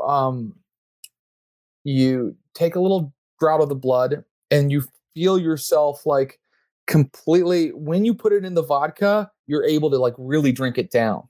And the second you do that, you feel like something, warm inside, and you feel like much more powerful, and everything comes into a sharper focus for you. Huh. So what you have done is inadvertently discovered for yourself the wonders of thin blood alchemy. Thin blood, when they feed, they sometimes develop spontaneous powers based on who they fed on, what that person's humors are. And your character now has a power that's ready to launch. It could be the power that I've already put on her sheet, or it might be something else. So when you're ready to unleash that power, it's inside of you now. And you just let me know. Okay. Okay. Like, Cool. I could be the thing on your sheet, or you could tell me, right now I need to run up a wall, or right now I need to lift a car. You tell me, and we'll see if we can make it happen. Okay. Ooh. All right. Chain lightning. Yeah. I want to create a spirit dragon that destroys the room. Summon a fey creature. Probably stuff like that will be off limits, but things that vampires do will be very on target. Okay. So that is the end of that scene. Is there any other areas you guys would like to investigate? I mean, there's this room here, this boardroom, and you can see other people kind of still milling about inside of it. Or there's the Prince's Chambers up those stairs. Who knows if you'd be allowed up there? Or you can wait for your meetings to happen, or you can just tell me what you would do. Could I, not to spend the power now, but why not maybe? I don't know if this is a thing that vampires can do. So is this an idea that, like, if I use this power, that I then have it and could potentially use it again at a later date? Or is it a one use? With thin blood alchemy, when you use that discipline, you will develop certain formulas that always create that always give you a certain power. So you will always need to mix certain ingredients with blood, and then you will get that power. But there's also the thing that thin bloods do is sometimes they just drink from people, and because of whatever that person's emotional state or the kind of the flavor of that person's soul, they just develop spontaneously a power that they only have for that night. Okay. So if I were to try, I don't know if this is a viable vampire power, but could I try to read the mind of someone that's still in the room where all the conversation was happening. That's really interesting. That's super interesting. I'm going to tell you something. You can't read the mind, but something develops for you in this moment. Okay. Okay. You've drank phlegmatic blood. That is the humor that you drank out of the bottle, and you spontaneously manifest a power where suddenly you can hear all the way back in the conference room people that are whispering to each other. You can hear exactly what they're saying, word for word. And what you hear is Adelaide Ross, and she's talking to someone, and she's saying like, "Oh, I can't because they won't let me up there. They've never let me up there. That was the first time I had seen it. It's been off limits for me. Even Button wouldn't let me near it. But if I could go up there, I could know what happened." Okay, I'm gonna slosh over to the boys and go, I don't know what just happened. I heard the white-haired lady. I think some vampire shit happened, and I could hear her. What? And she said if she went up there, she would know what happened. Up to the prince's chambers, or whatever the fuck it is. If we got her up there, she said she was telling someone in there that she would know what happened. Sounds sincere, because I get a sense that ladies mostly talk. She wasn't talking to me. I could hear her. I had crazy super hearing. I could hear all the way into the conference room. You're drunk off vodka, Jen. The second Miles talks, his voice is way too loud, and it hits you in the head like you're being hit with a horrible headache, and a little bit of blood trickles out your nose. God damn it! Yeah. Okay, you think I'm just drunk? Go in the corner of the room and whisper something. I don't even hear what she's saying because my eyes are looking at the nosebleed. Chris, go in the corner of the room and say something, and I'll tell you what you said. After everything else, no, I get it. So how do we get her up there? Isn't that something that our lawyer could help us do? Oh yeah, that's or maybe me. I would never take it on. No way, no how. You're just hearing voices that are upstairs right now, Jen. Yeah, upstairs, like where the prince is. The prince is. Yeah, like I enjoy the taste of a steak too much, macaroni and cheese. Not to mention, I like to have fun with the ladies. So can I close my ears? Does that help at all? Yeah, you turn it off. All the way off. If I open my ears again. Yep. It's just gone now? If I open my ears, can I hear them talk about steak again? You've kind of turned the power off. Oh, shit. But I will say that you have it for the scene. So if you want it again, let me know. But right now you were kind of like, I don't want to hear this. And then it stopped happening. Okay. Okay. Is there anyone else in the room besides the people in the conference room? So in the conference room now, you can see, and it's this is a big, deep one with big, giant windows up here on the 60th floor. And you can see that Adelaide Ross is all the way on the other side of it, probably over 100 feet away, whispering to a very beautiful, very the sex is sort of unclear, Indian, a person of Indian descent, vampire. Kindred of Indian descent. I'd like to listen to what that person is saying. Yes, but how does this help you?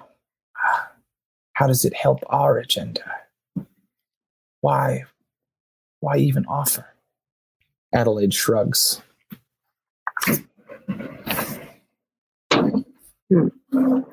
She says, "You're right. Still, I'm sure there's a reason Gwyneth kept me out of there.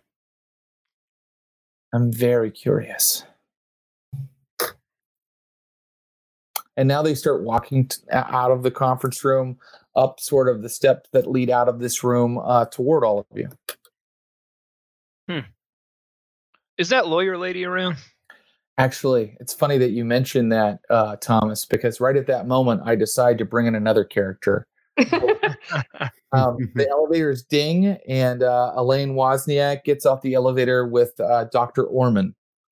Dr. Orman, the Tremere that you met last time, Jen chose not to become his adopted child, and he really lost face in front of the entire gathered Elysium. So he's probably super, super happy about that. Right. Is this lawyer also carrying a laptop with her? She marches right up to you and says, I brought what you asked for. I'll set it up in the other room. And Dr. Orman is here. Could I take the doctor aside? Certainly. I sort of want to eat crow a little bit and say, I know last night that you were disappointed. I was confused. I had just been turned. I'm in a rough spot right now. I have the possibility of being destroyed tomorrow, as do my friends. I was hoping that maybe you could help, and in exchange, I will let you do the thing that you said you wanted to do. I think not. You embarrassed my chantry. You embarrassed me. I'm really sorry about that. In front of the entire gathered host of kindred of the city. No, I think not. I think that what I will do is petition to have your body delivered to me after you have been executed. Yes, that is what I think I will do. And if you want help, you'll have to look elsewhere. Well, glad you came all the way out here, Doc, to just tell me that. Thanks a lot. And then I have other business here. Oh, yeah, sure. And then I'm going to go after Elaine to go to the laptop. Okay, great. I got to say the hours are going to start ticking by, so let me know what you'd like to do with the laptop. I'm going to produce the USB that I forgot that I had, and I'm going to stick it in and see what's on it. That is an incredible move. When you do that, Thank you, Thomas. You find a big, there's a lot of files in here. So it's going to take you a couple hours. So I need you to do a test with your computer. It's going to be intelligence plus computer. And the amount of successes you get in this particular test is going to determine what I tell you, what you find. But in the meantime, that drive is in your possession, and you can do things with it. Can we also talk to Elaine about what we heard? I forget her name already. Elaine Wozniak. I'm on it. You told us that. Okay, great. That seems there's circumstantial evidence against us. Yes, you were found at the crime scene, and you are all known to have anarch tendencies. In fact, you have anarch blood inside of you. Ain't exactly our choice. Well, that may be, but I will tell you that having a certain flavor of blood inside of you can affect your actions. I'm sure you have found that to be true, at least by now. A little snarl escapes me, and I'm and about this crime scene. Anybody, I don't know, to coin a phrase, CSI, that sort of thing? CSI? Crime scene investigated? Well, I assume the sheriff made a study of the crime scene. He usually does. Yes, let me look. Yes, he says in his findings that all that is known for sure is that the prince, who rarely leaves this building and hasn't for 25 years, is missing, hasn't been seen in several nights, and that you were found near a window that had been shattered. Well, here's me. Talking ain't exactly my strong suit. if I was gonna plead my case, I prefer to have, I don't know, some kind of visual aid or something. I mean, where does this court get adjudicated?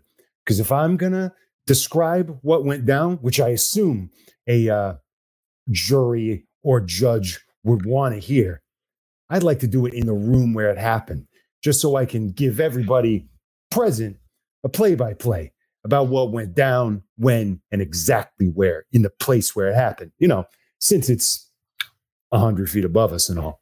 He wants to be in the room where it happened. The room where it happened. The room where it happened. Your daughter like that too? Your daughter like that too?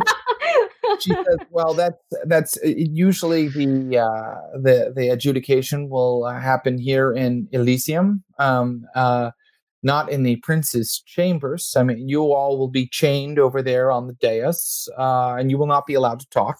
And then, for the sake of justice, that's something that you could petition to do on our behalf. If you called one of us as a witness, we could literally walk you through the events in the room where it happened. Where it happened." She says, Yeah. "It's something I could do." This is the laughing lady with No, this is our lawyer, but I'm right. trying to create a situation. Well, whatever. I raise up my wrist. She pulls out her tiny knife and she cuts. And I'll need you to make a rouse check. She feeds off of you as well. Where did you get your goddamn law license? I actually lost my law license in 2004. Yeah. Oh, that is a total failure. Okay, so you're going to gain a point of hunger. Yeah. You're going to gain a point of hunger. And she is going to file a motion to have the proceedings take place at the scene of the crime. And she says it's strange, but they might go for it. Okay. So where were we? Oh, yes. How did you do on your computer roll? And now I'm going to, unless anybody has any objections, I'm going to let time pass. That's a success. Just one? How many should I do? As many as I want? You tell me how many successes you got, actually. How many dice came up over 6 or above? Oh, shit. Do you remember? No, I don't. That's okay. Don't worry about it. You filled out of there, didn't you? Here's what I'm going to tell you. I think that if you succeeded, you at least know this. The prince has been keeping detailed files on every coterie, which is a group of vampires, and every vampire in the Pittsburgh territory.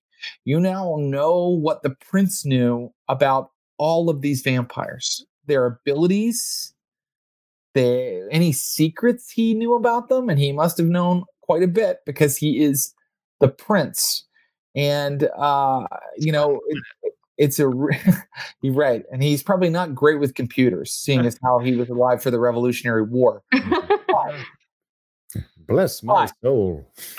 You now have this information, and what I can tell you is, like, we can let a number of hours pass, and you can ask me one question about someone or something that's in the prince's employ. And the hours are ticking by as this happens. Wisely, Ashley. What should we ask? Can I consult with my brain trust? Yeah, Did she ask us? absolutely. Yeah, of course. Yeah. Okay. You guys could all be working together on this. What do you guys think we should? Who, and what should we ask about? What seems to me that the hinge point of this is Nixon, in whom we've affectionately come to term Sub-Zero. But Nixon and Bex lost, or were in league with, or were tricked by that kid who did kill the prince, because we saw it with our own eyes. Mm-hmm. So if one of them has, shall we say, anarchic tendencies, that might be something that would be to our benefit. Okay, so we only get to ask about one of them, I'm guessing? That's just me saying that. If anybody's got another idea. That's right. You're looking. So, are you looking to see if they have anarchic tendencies? Or, okay. Or you could ask, if you can only ask one, you could ask about the goth vampire like, because clearly he's not a new vampire. He was posing as a new vampire for us. Mhm. But he would only know that he was, in his files, he would only know that he was a falsie if he knew, in which case, why would he bring him in? Well, that's assuming that he brought him in and the guy didn't get in. Exactly. Of course. That's true. Well, yeah, that's true. He wouldn't have let him in to talk if he knew that he was a badite. Is it possible to just look at one of Nixon or Bex's files? Yeah, the files are very extensive. So without maybe a specific question, it's a little hard to glean, exactly what you want from it. But I can tell you that these guys were loyal ghouls to the current Primogen of the Ventru and Primogen of the Toreador here in Pittsburgh for many years, and that Jake Nixon is a Toreador now. He was rewarded the embrace for his service in life. He was a gay man, and he suffered a lot for that in the 70s and 80s. He was in and out of detention for various crimes, all different types. You do get this information that the prince thinks that he let an anarch go because that anarch was a friend of the Toreador clan. Actually, it doesn't say anarch; it says caitiff. He let a caitiff that they were who was a poacher. The prince seems to consider this like a type of anarch, a caitiff. Yeah, he was poaching on different territory here in Pittsburgh, and they think that Nixon let that guy go. Like, had him in his sights and let him go. Okay. And we don't know that he's an anarch, this guy. It doesn't say that Nixon, he's not labeled as an anarch in the file, which some people are. It just says that there is an incident that the prince knows about where Nixon and Bex were sent to apprehend this caitiff. Do we have a name? Yeah, the caitiff's name is Mubarak. Is it cheating for me to ask if I could roll again to look at his file? Emil Mubarak. It is. It's not cheating. I can give you more information. I don't think that you need to roll again. Okay. But without a specific question, you guys were looking for anarch evidence, and you found it. You found that this guy, while undergoing his duties as a agent and soldier of the Camarilla, the prince strongly suspects that he let a caitiff anarch go when that vampire was poaching in Pittsburgh. And the idea that poaching means when a vampire comes into domains that are not his and feeds on humans there. This seems to be a strictly kept law here in Pittsburgh that you do not do that. Okay. That seems pretty good. So I suggest that we adjourn our efforts for the evening, says Elaine Wozniak, your ghoul lawyer. But she says, but to be clear, what exactly are we doing tomorrow? We're bringing Nixon as a witness? We'd like to have all of the vampires possible in... Oh, don't worry. The Ventru Archon will be here.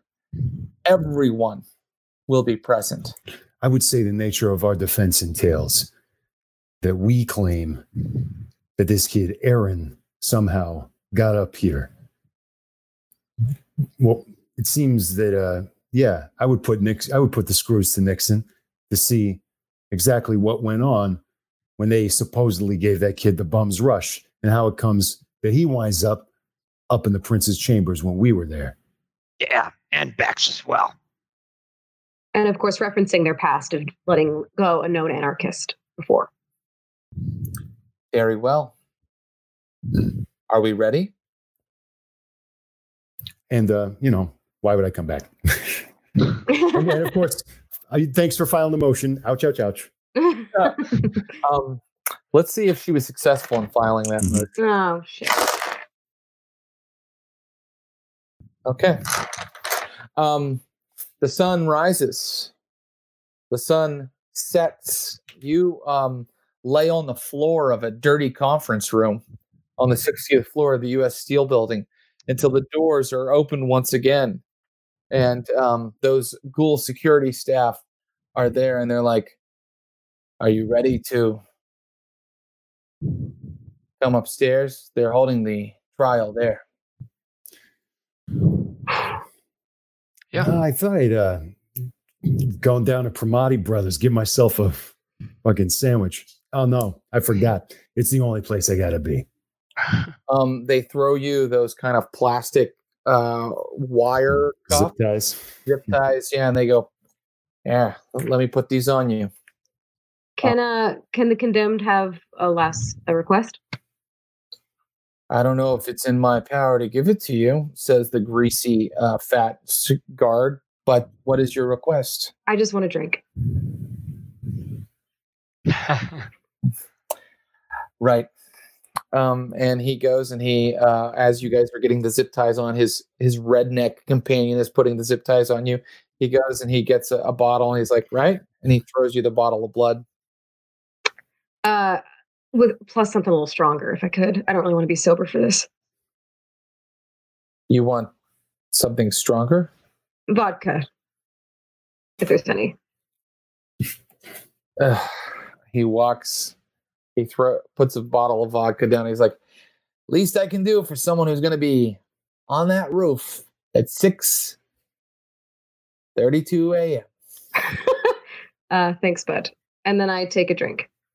I mix them and I take a drink. Eyes closed. You are once again empowered.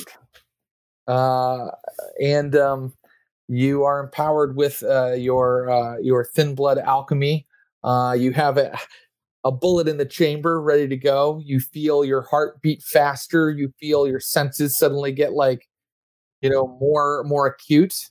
And now they're waiting to lead you up into the prince's chambers. Great. Up you go, up the back stairwell, past the window where you saw a body fall.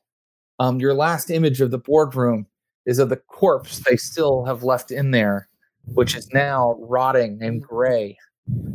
You climb the stairs, up past the window, open the doors into the prince's chambers, where an old revolutionary flag with the circle of stars and old artifacts, matchlock pistols and things like that are in big glass cases. But here now assembled are all the Camarilla vampires of Pittsburgh, and they're all wearing strange masks. It's very eyes wide shut. They're wearing devil masks, and some are wearing really off-putting, reindeer masks and weird, owl masks. And standing among all of them is a man who's not wearing a mask, a kindred who is not wearing a mask. He stands probably 6'5". His dead skin used to be olive during life, but now you can see it's dyed to a strange yellow. He looks like he was chiseled out of Roman marble, and his black hair is slicked back into an impenetrable helmet.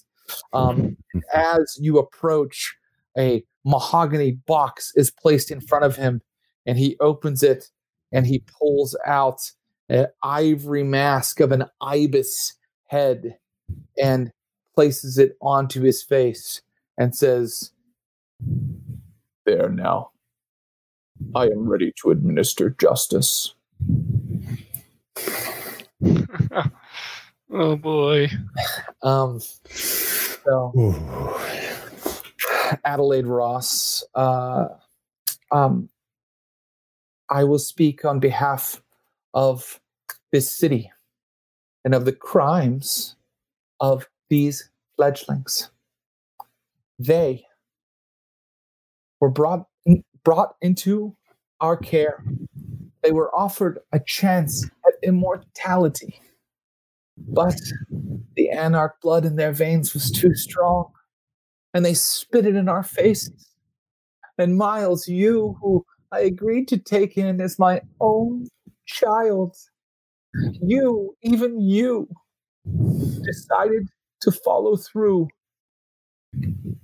with a plan of assassination, with a plan to destroy this city, to try to topple our government at its foundation. But the Camarilla is stronger than that.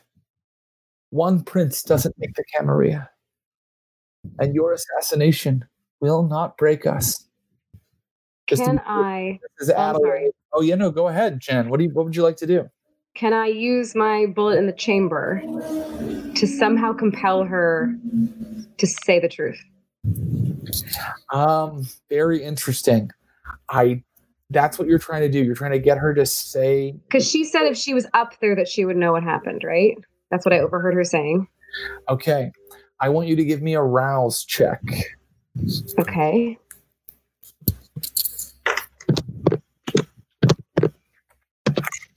Come on, baby. Success. Okay. You suddenly realize that if you blurt out a command to her, she might follow it. But you'll be interrupting her speaking for the prosecution. I'm gonna do it. I'm gonna say I'm gonna not try to be aggressive about it, but I'm gonna kind of say firmly, tell the truth. Tell them what really happened here. I know that you know. Miles looks at Jen like, What the hell are you doing? I'm just like, oh, fuck. All of the heads in their weird masks all turn to look at Jen Brown at the same time as she just screams from where she's standing in the center of the room, tell them what really happened here. Yeah, you're going to need to roll your charisma and then add 1 die to it. And remember to put your hunger, replace some with hunger die. I'm at 2 hunger. Is that right? I think that's right. Yes. Okay, so it's charisma. I add 1 die. That's right. Yes, add 1 die for your strange and enigmatic thin blood powers. Fuck. Total failure. Total failure. For a second, her eyes kind of glaze over and they look strange for a moment. And then she goes, silence the defendant, please. God damn it. And that's when 2 of the guards come up with their batons and just into Jen Brown. Jen, would you please roll your stamina? Roll your stamina. Stamina? Okay. Yeah. Oh, God, that's not good. It's only going to be hunger die. Oh, really? Yeah. Okay, that's bad. Go ahead. Total failure. Failure, but it's not a bestial failure, right? No. Okay. Jen, your character hits the ground. You're completely stunned by these batons. You're unable to speak for a little while. You're kind of laying there in pain, and you hear murmurs from the gallery of vampires, but everybody suddenly goes quiet again. And no one saw her go like glazed, or that wouldn't be weird to them potentially. Interesting. Did anybody see her? Let's find out. Cops are showing up. Everybody get out! The cops know about vampires. No. Okay. So if they notice Jen, they're not acting on that. Your power almost had an effect for a minute, but she managed to resist it. Okay. Miss Sonia now comes forward and goes, "Stop! Do not administer justice on this fledgling until the trial is over. I speak for her. Until this trial is over, she is my child." And everybody, the guards kind of pull away from Jen Brown and leave her alone. And now, Adelaide Ross is laying out all of the details of your case. How you were anarchs, and they tried to turn you. It was Button's idea, and clearly it was foolhardy, and he paid for it with his unlife. But the facts speak for themselves. They were in this very chamber. They had opened a secret compartment that, definitely was not meant to be opened. They were planning to steal some sort of artifact, and they murdered the prince. And those are the facts. And everyone in this room was here and saw what they had done. And the man in the ibis mask goes, "Very well. Who will speak on behalf of these fledglings?"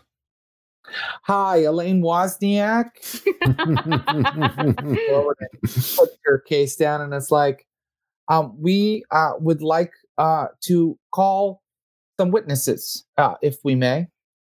And she looks back at you guys and goes, "Oh God." I look back in my memory banks and I dimly remember maybe seeing that exact same wink on like a bus stop bench ad. a long time ago. God damn it. And she goes, "We call Jake Nixon of Clan Toreador." Nixon suddenly comes through the crowd, the other kindred and ghouls part, and there he is in his leather jacket with spikes on it. His hair, it's like half shaved on one side, and he walks forward and he goes, "Yeah, want to know." She looks back at you guys, and then she looks to him and she says, "When you took fledgling Aaron into the stairwell, what happened?" He says that he and Bex took Aaron down to a sub-basement and decapitated Aaron, which, of course, destroyed Aaron as a vampire, and Aaron was reduced to ash. So I need everybody to make Miles blurts out. Make a wits plus insight roll. I don't need to. I can smell doggy doo-doo. What do you say? Insight and what? Wits plus insight. Success. I'll tell you in 1 second. Success. Success. He's lying, and anybody who's good at picking out a liar can tell he's lying. Yeah, Miles, I stick to that. Miles yells out uncontrolled, "That's bullshit." The guards come forward with their batons towards Miles, but that's when Church Jackson steps up. Church Jackson says, "Stop. Don't touch him. This man is lying, I can tell. What really happened?" Nixon is now like really flustered. You actually see beads of blood start to form on his forehead. Blood. Says, "What are these sweat blood?" "I'm a fucking anarch, okay? I knew this would happen. I fucking told Bex I'm not a fucking anarch, okay? I didn't do anything. I didn't help him. All right? There was a voice, and then I lost some of it, but and now he's like really losing it in front of everybody, and that's when all of a sudden he's like, no, and his eyes just go like white, and he suddenly disappears and appears right in front of Miles Vanderbuck and attacks. Block. Do I roll anything to evade? So in vampire combat, I'll roll something, you'll roll something, and everybody that's doing something will all roll at the same time, and then we'll see what happened. Because anytime you're fighting with somebody, it's kind of a contest. You both roll at the same time and see who won. Does that make sense? Sure. I'm rolling brawl and something? Yeah, so you got to tell me, are you trying to dodge him? Are you trying to counterattack him? What are you trying to do to him? Because he has appeared in front of you in an instant, and he looks like he's trying to end your unlife. I'd like to back away. Evade his strike. Okay. What's a little boy like me to roll? A little kinky boy like me. So I need you to roll a dexterity plus athletics roll to get out of his way. And he is going to roll to hurt you real bad because, we'll see. Here we go. Oh, our hands are all tied. Would anybody else like to do something? Because you're welcome to try. I would like to. Are our hands zip tied in front of us or behind us? Oh, that's a good point. They're zip tied in front of you. Okay. I'd like to just dive into him from the side. I assume we're side by side. Yes. I just kind of want to throw my body against him to knock him off balance. You also can rouse your blood. I want to let you guys know this, because you would instinctively do it in this case. You could rouse your blood, and you could maybe break your bonds. But if right now all you want to do is kind of slam into him with your hands still tied, you could do that. Am I out for the count because I got zapped, or am I? I would say you can. You know what? Time has passed. Some testimony has been heard. You're no longer stunned, but I may limit the kind of things you can do because they did a number. Can I yell for? I forget his fucking name. The guy that's helping us. The guy that vouched for us. Churchwell Jackson. Yeah, Churchwell. Can I yell for him to help? You can yell for him to help. Yes, absolutely, and that's free. I'm just going to let you do that. No and problem. I'm going to kind of try to scurry away from the action because I'm a shrimp. Okay, how many successes did you get on your a shrimp? A little shrimpy one. Oh, I'm a shrimp. I'm a human shrimp. I'm a description. CJ, name? What did you do on your roll, Thomas? Miles Vanderbuck got 2 successes. Okay, well, unfortunately, our friend Nixon crit successed his roll, and he did it without. It's not a bestial success, but he is already frenzying or whatever, and so he got 6 successes on his attack. Uh-oh. So that's 4 successes altogether. So that's 4. That's 4 damage, I think, that are coming at you. Okay. How do I even? Now he doesn't have claws or anything, so it's not aggravated damage. It's just he's just at rapid speed, pummeling you and ripping at you. And so you're going to take 4 marks, not X's, but cross throughs on your health bar. How is everyone else reacting to this? Is this like a normal vampire court day? People? It feels slow to us because we're playing a role-playing game. Right, of course. It all happened in the space of 1 minute, and I can tell you, Jen Brown, that the entire place is going fucking haywire. The only thing is, in this part of the movie, it's happening in slow motion. Yeah. A bunch of eyes behind masks go really wide. It's absolutely okay. So this is not standard practice. Not at all. No, not even in a vampire court. Not even in a vampire court. In fact, Elaine Wozniak is holding her briefcase up in front of her. People are diving for cover. People are screaming. And let's see how you did on your roll there, Curtis. So what am I? Let's clarify. I'm rolling. Let's do a strength plus brawl. Did you want to break your bonds, or did you want to just tackle? I just want to turn my body into a projectile, so I'm not breaking bonds. Tackling, right? So go ahead and give me a strength plus brawl. Okay. Roll big, Ross. Come on, baby. Come on. You gotta be my big boy. Critical. What's that? A messy? A messy critical. Oh my God, this is insane. Okay. So when you see Miles Vanderbuck being attacked, suddenly everything goes red for you. The beast comes out of you, and I'm going to rule, don't worry about rousing the blood.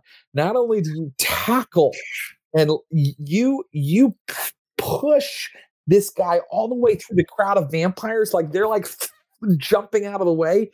You press him up against that big glass window again, so hard that it cracks again, and as you get your bond free.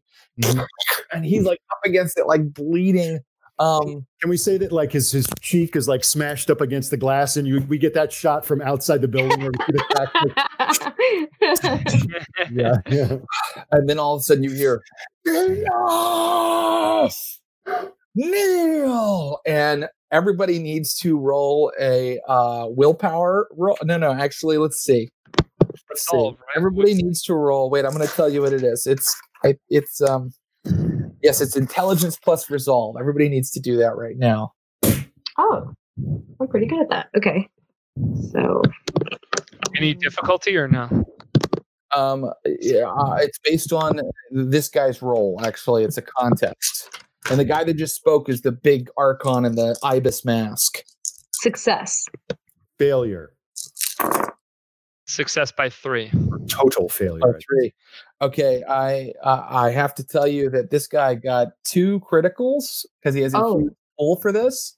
And normally, compel is just done against one vampire at a time with eye contact, but this is the Ventrue Archon, and when he screams like that, a bunch of people all kneel at once. Like, I assume it's boom, including down. all of you. Like, even though you're all like on your knees all of a sudden. And he's like, Jake Nixon, you have drawn blood in Elysium. Ooh. You have lied to representatives of kindred law. Your unlife is forfeit. The fledglings are free to go. We will now try this vampire. And they drag him into the middle of the room. And they start asking him questions about what happened. And he's like still shaking from like frenzying. And he's like, I swear to God, there was a voice. And then we don't remember. Like, we don't remember what happened. He's like, then why did you lie? Your unlife is ended. And suddenly, one of the Archon's agents, a huge ghoul in a black suit, comes forward with a big wooden stake and just shoves it into Nixon's heart. And he stands there like frozen, like. And all the assembled vampires stand there waiting, and they all. The girl in the flame dress. Well, if we're free to go, honestly, when this is happening, Miles just like walks out, I think. Yeah. So as you're walking out, like the kindred, they're in a mob of like chaos. Like they're all bumping into each other and everything. Like they're trying to decide what's going to happen next. And as you're walking out, Adelaide Ross, your master, if you recall, says, wait, you're going to want to hear this next part to you, Miles Vanderbuck. And then the Archon has now gotten everybody's attention again. And he's like, it is also the decision of the inner circle of the Camarilla that the new prince of Pittsburgh is Adelaide Ross. And she looks at you and she goes, are you sure you want to leave now? She walks up and takes the stage. Miles laughs at her. Yeah. She walks up and takes the stage with the Archon and is like waving to everybody like a beauty contest winner. And that's where we will end for tonight. Wow. Exquisite. The lady in the flame dress. Thanks for listening. Keep up with our schedule and find out about all the cool things we have planned by following us on Twitter and Instagram at _streamofblood_. We're on Reddit at r/streamofblood and join the Stream of Blood Facebook group. This podcast is produced by Andrew Strother, Brian Baldinger, and Clinton Trucks. I've been your storyteller, Jared Logan.